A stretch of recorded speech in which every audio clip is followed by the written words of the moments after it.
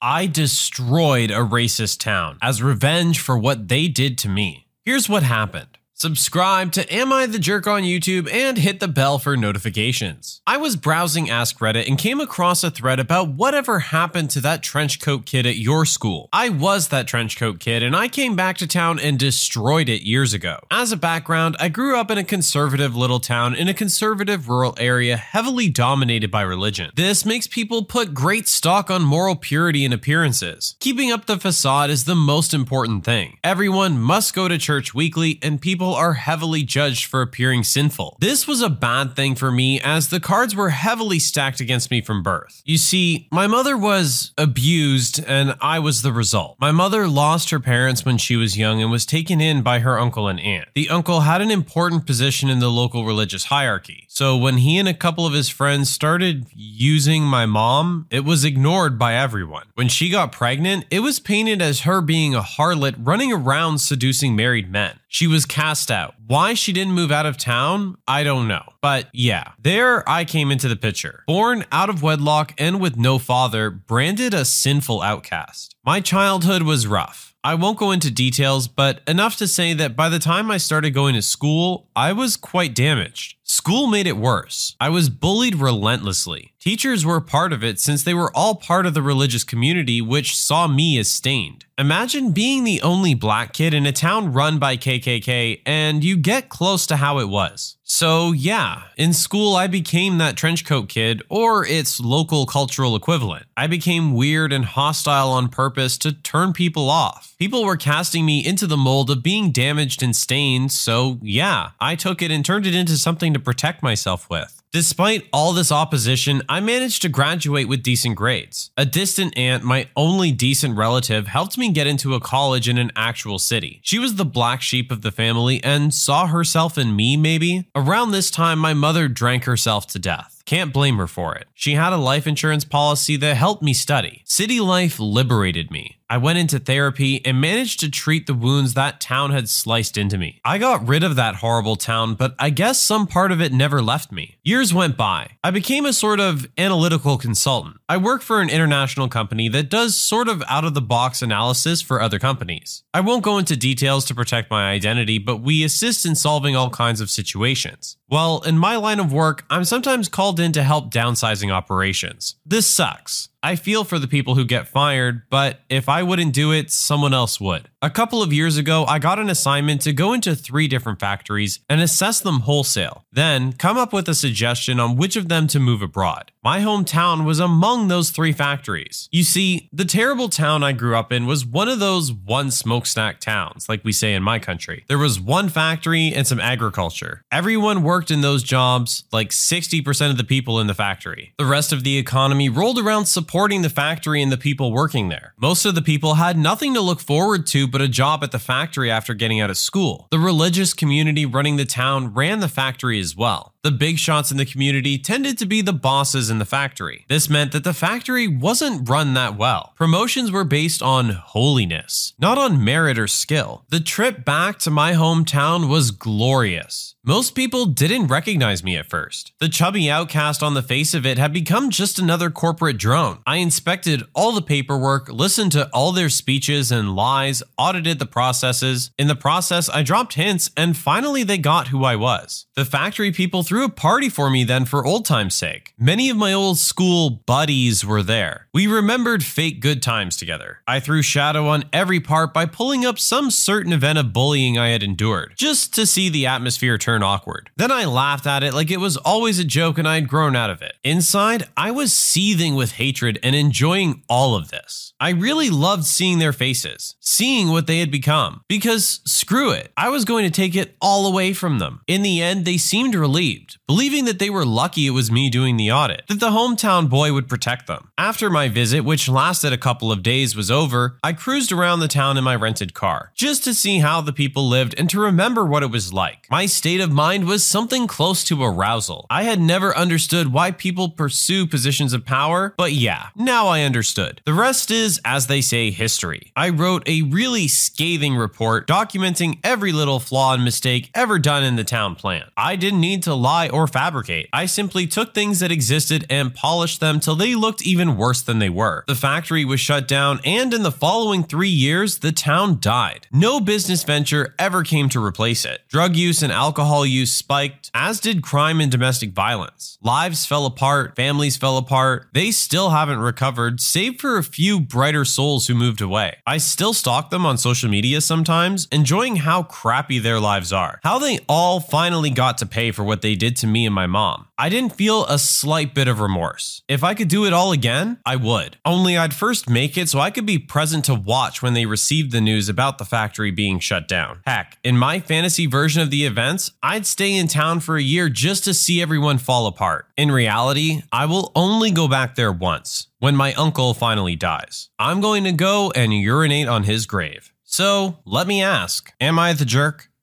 Wow, this one got pretty heavy pretty quickly. What happened to the original poster and his mother is completely awful to hear, and there's no excuse for that kind of treatment. It's truly unfortunate to hear about these kind of communities that have these kind of power struggles even within themselves, where certain people have so much control that they're able to abuse it in ways like this. I am glad the original poster was able to get out and make something of themselves and get something going, despite everything that had happened to them. And I totally understand wanting to get back at the people that had hurt you and your mother the way that they did. But I do also have a hard time cheering for a whole town full of people who had their lives essentially ruined. I'm sure there are a lot of people there that did deserve to get screwed over, but I can also guarantee that there were other people just like our poster there, and that these actions could have triggered something else that led to them having a very similar fate to him, being left with nothing and having to struggle to survive. I guess in summary, I get it. I can't really call you a jerk, but I can't really call you the hero in this situation either.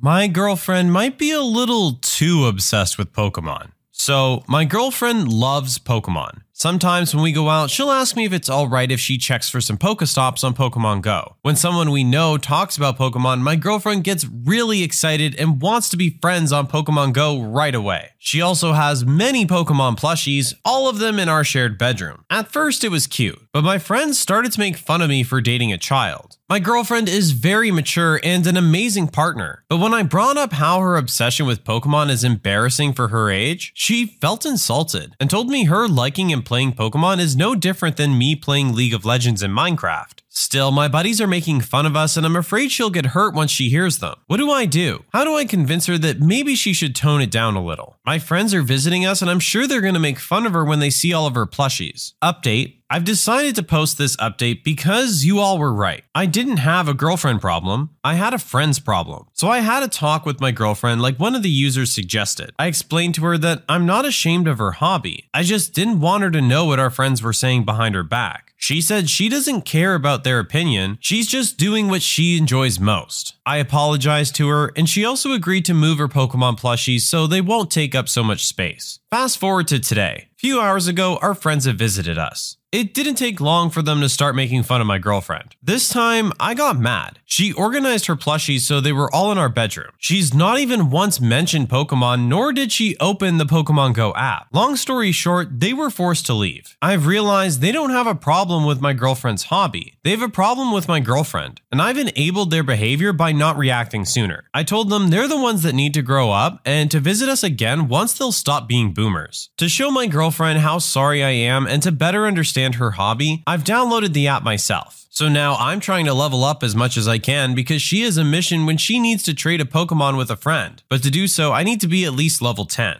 Thank you for all your comments, even the mean ones. They worked as a wake-up call, I guess. So for this one, you don't need to answer. I know I was the jerk.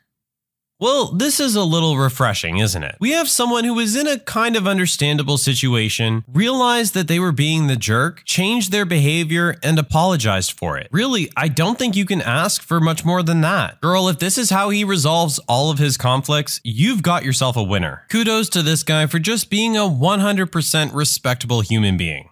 The longest field goal ever attempted is 76 yards. The longest field goal ever missed? Also 76 yards. Why bring this up? Because knowing your limits matters, both when you're kicking a field goal and when you gamble. Betting more than you're comfortable with is like trying a 70-yard field goal. It probably won't go well. So set a limit when you gamble and stick to it. Want more helpful tips like this? Go to keepitfunohio.com for games, quizzes, and lots of ways to keep your gambling from getting out of hand. With Kizik hands-free shoes, motion sounds something like this. Kizik helps you experience the magic of motion. With over 200 patents and easy-on, easy-off technology, you'll never have to touch your shoes again. There are hundreds of styles and colors, plus a squish like nothing you've ever felt. For a limited time, get a free pair of socks with your first order at kizik.com/socks. Look, Bumble knows you're exhausted by dating. All the, must not take yourself too seriously, and 6'1" since that matters, and what do I even say other than, hey? Well, that's why they're introducing an all-new Bumble, with exciting features to make compatibility easier, starting the chat better, and dating safer. They've changed, so you don't have to. Download the new Bumble now. If you own a vehicle with less than 200,000 miles and have an auto warranty about to expire or no warranty coverage at all, listen up. CarShield has a low-cost month-to-month vehicle protection plan that covers more parts than ever. Visit carshield.com/audio to find out how you could pay almost nothing for covered auto repairs. Drivers who activate this vehicle protection today will also receive free roadside assistance, free towing, and car rental options at no additional cost. Get your free quote today at carshield.com/audio. That's carshield.com/audio. Oh, you're having a family vacation? I don't mind crashing it. Several years ago, my amazing wife and I got married in early winter. We basically eloped after a fairly short courtship, though I had met her family and she'd met mine. However, our families had not yet met each other. Our families would have to travel from overseas to be where we are. But after some planning, we were able to make arrangements for our families to meet in February, around Valentine's Day. We decided to meet up in a small scenic tourist town in some mountains that was sort of between where my brother and I lived. Our families met and everything went quite well and everyone seemed to be hitting it off. But early on, my brother had told us that his friend, entitled person, would be driving through this area with his girlfriend and would just say hi. Now, I had known entitled person for several years, and while he's generally a friendly guy, he's pretty spoiled and quite entitled. In all honesty, what followed is just one in a series of other stories I have about this guy and the major reason why I try and avoid him. But I thought he would be fine in a small dose, and I was so happy to have been married that I didn't care. Entitled person and girlfriend arrive around noon and congratulate us, say hi to the families, and in general, we have some pleasant conversation for an hour or so as we walk through this little town. Eventually, we told entitled person that it was wonderful to see him, but it was time, and we were getting quite hungry and we were going to start looking for somewhere to grab lunch. He said, "No problem, that sounds great." We all sort of looked at each other for a moment before my mom said, "Oh, well, why don't you and your girlfriend join us, entitled person?" My mom had planned to treat us all for lunch anyway, though I had not counted on entitled person, but it was still a wonderful time. We tried to say goodbye to entitled person again, but he was having none of it. Him and his girlfriend walked back to the hotel with us, but they were hanging out in the rooms my family was staying in, and we assumed that would be that. Our families met up for our celebratory dinner that my in-laws had wanted to treat us all to, with entitled person and his girlfriend in tow. We said, "Hey, entitled person, this is really just a family dinner for us. So," to which entitled person replies, "Oh, that's okay. We don't mind." Again, awkward pauses, and my gracious in-laws basically end the silence by inviting them to join us. They proceed to order very expensive meals and drinks while steering conversation towards themselves. Super weird. We split up for the night. My wife and I went for a walk and just kind of talked about how weird and socially out of touch entitled person and his girlfriend are. But at least we would have 1.5 days without them. Wrong. We wake up the next morning and meet up for breakfast. The hotel had a free breakfast buffet. And who's there? You guessed it. Entitled person and girlfriend are eating everything under the sun in the hotel. They had stayed in my family's room. Apparently they were scared to drive on in the snow that had fallen while they were here. Never mind that about 5 times as much snow had fallen in the morning. And of course couldn't move on without eating free breakfast. We were going to town to walk around and grab lunch? Perfect. Entitled person and girlfriend wanted to eat at this restaurant. Grabbing some dessert? Entitled person wants 2 scoops, please. They stayed with us the entire trip. The number of times they picked up a check? 0. Number of times they paid for themselves? 0. That whole trip they were driving out for anyway never happened. It has proven to be a funny, expensive little story that all of our families still laugh at. The funniest yet strangest part of this whole event was that somehow we came into possession of girlfriend's iPhone charging cable. Not the adapter, just the cable. This is literally the kind you can buy for about the cost of a sandwich. I kid you not, for the next week or so, entitled person was calling me to try and get this cable back for his girlfriend, in spite of it costing more to come get it than to just buy a new one. But what was funny, and classic entitled person, was that he was always trying to orchestrate picking up the cable from us when we were out at dinner or someplace fun, where he was obviously going to try and get free food or activities. He was audibly disappointed over the phone when I told him I was just leaving it behind the wheel of my car, but fortunately we have not seen him since. So, am I the jerk?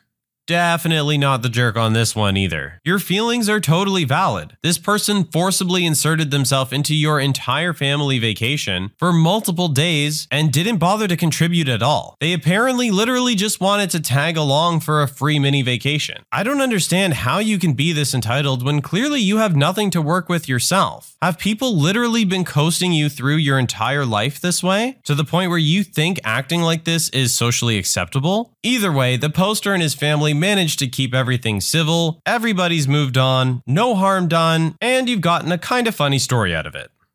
Like I told you, Karen, I don't work here. So my brother-in-law was decorating his apartment in preparation for the holiday, and he asked me if I could go along and help him as he's not brilliant at interior design. I happily agreed, as a day of shopping with him is always fun. We enter our local home furnishing store and prepare to shop. Being a former retail manager, I'm pretty good at figuring out store layout quickly, so I know exactly where to go for each item Big Bro has listed. We're casually making our way through the list as I point out where we need to go when a lady grabs my arm. During a pandemic, I might add, and I instantly tense up. Here's how it goes down. The cast, me, Big Bro, entitled Karen, and store employee. Entitled Karen. Excuse me, there are other people in this store that need help, you know. Me. Kindly let go of my arm, please. Entitled Karen. No, you've been helping this guy for ages. It's my turn. Me. He is my brother. Now get off of me. I shake her arm off and she gets huffy. Entitled Karen. You can't give preferential treatment to family members. You have to help all customers.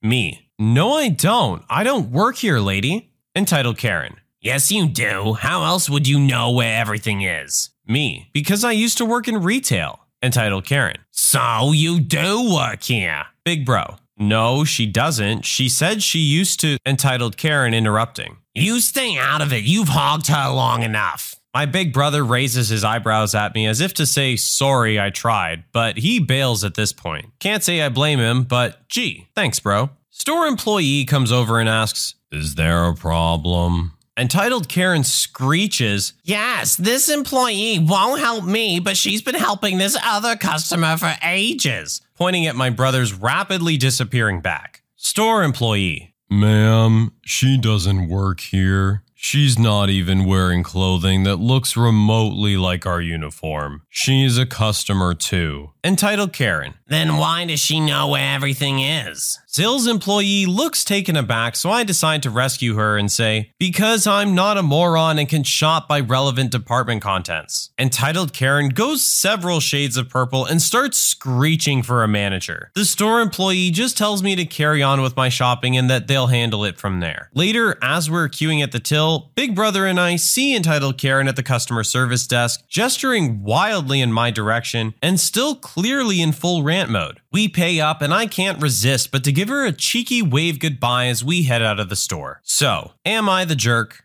I gotta admit, part of me wants this to happen to me one day because it just sounds so satisfying. Sure, the initial interaction is a little awkward and frustrating, but to get to end it like that, oh, that would just make my week. Well, again, kudos to the original poster. No threat at all of being the jerk on this one. When someone comes up to you in public acting all entitled like this, you're allowed to be a little rude to get them to wake up and realize the situation that they're in. The only reason they get so angry afterwards is because they're embarrassed at their own behavior. They know it wasn't appropriate. They just don't like being called out on it. But you know what? Too bad. You don't leave the poster much choice when you're getting in their face like that. As the store employee said, the poster wasn't even wearing clothes that remotely looked like the uniform. So this lady just saw someone who happened to know where everything was and assumed they worked at the store and were there to help her. Maybe they're just a regular at the store and don't need to ask someone every time where they need to go. If you shopped here on a regular basis, shouldn't you know where everything is as well? Does that mean you work at the store? Can other people stop you during your shopping to find things for them? No. I can only imagine how a person like this would react if the shoe were on the other foot. God forbid they would have someone coming up to them and asking them for help.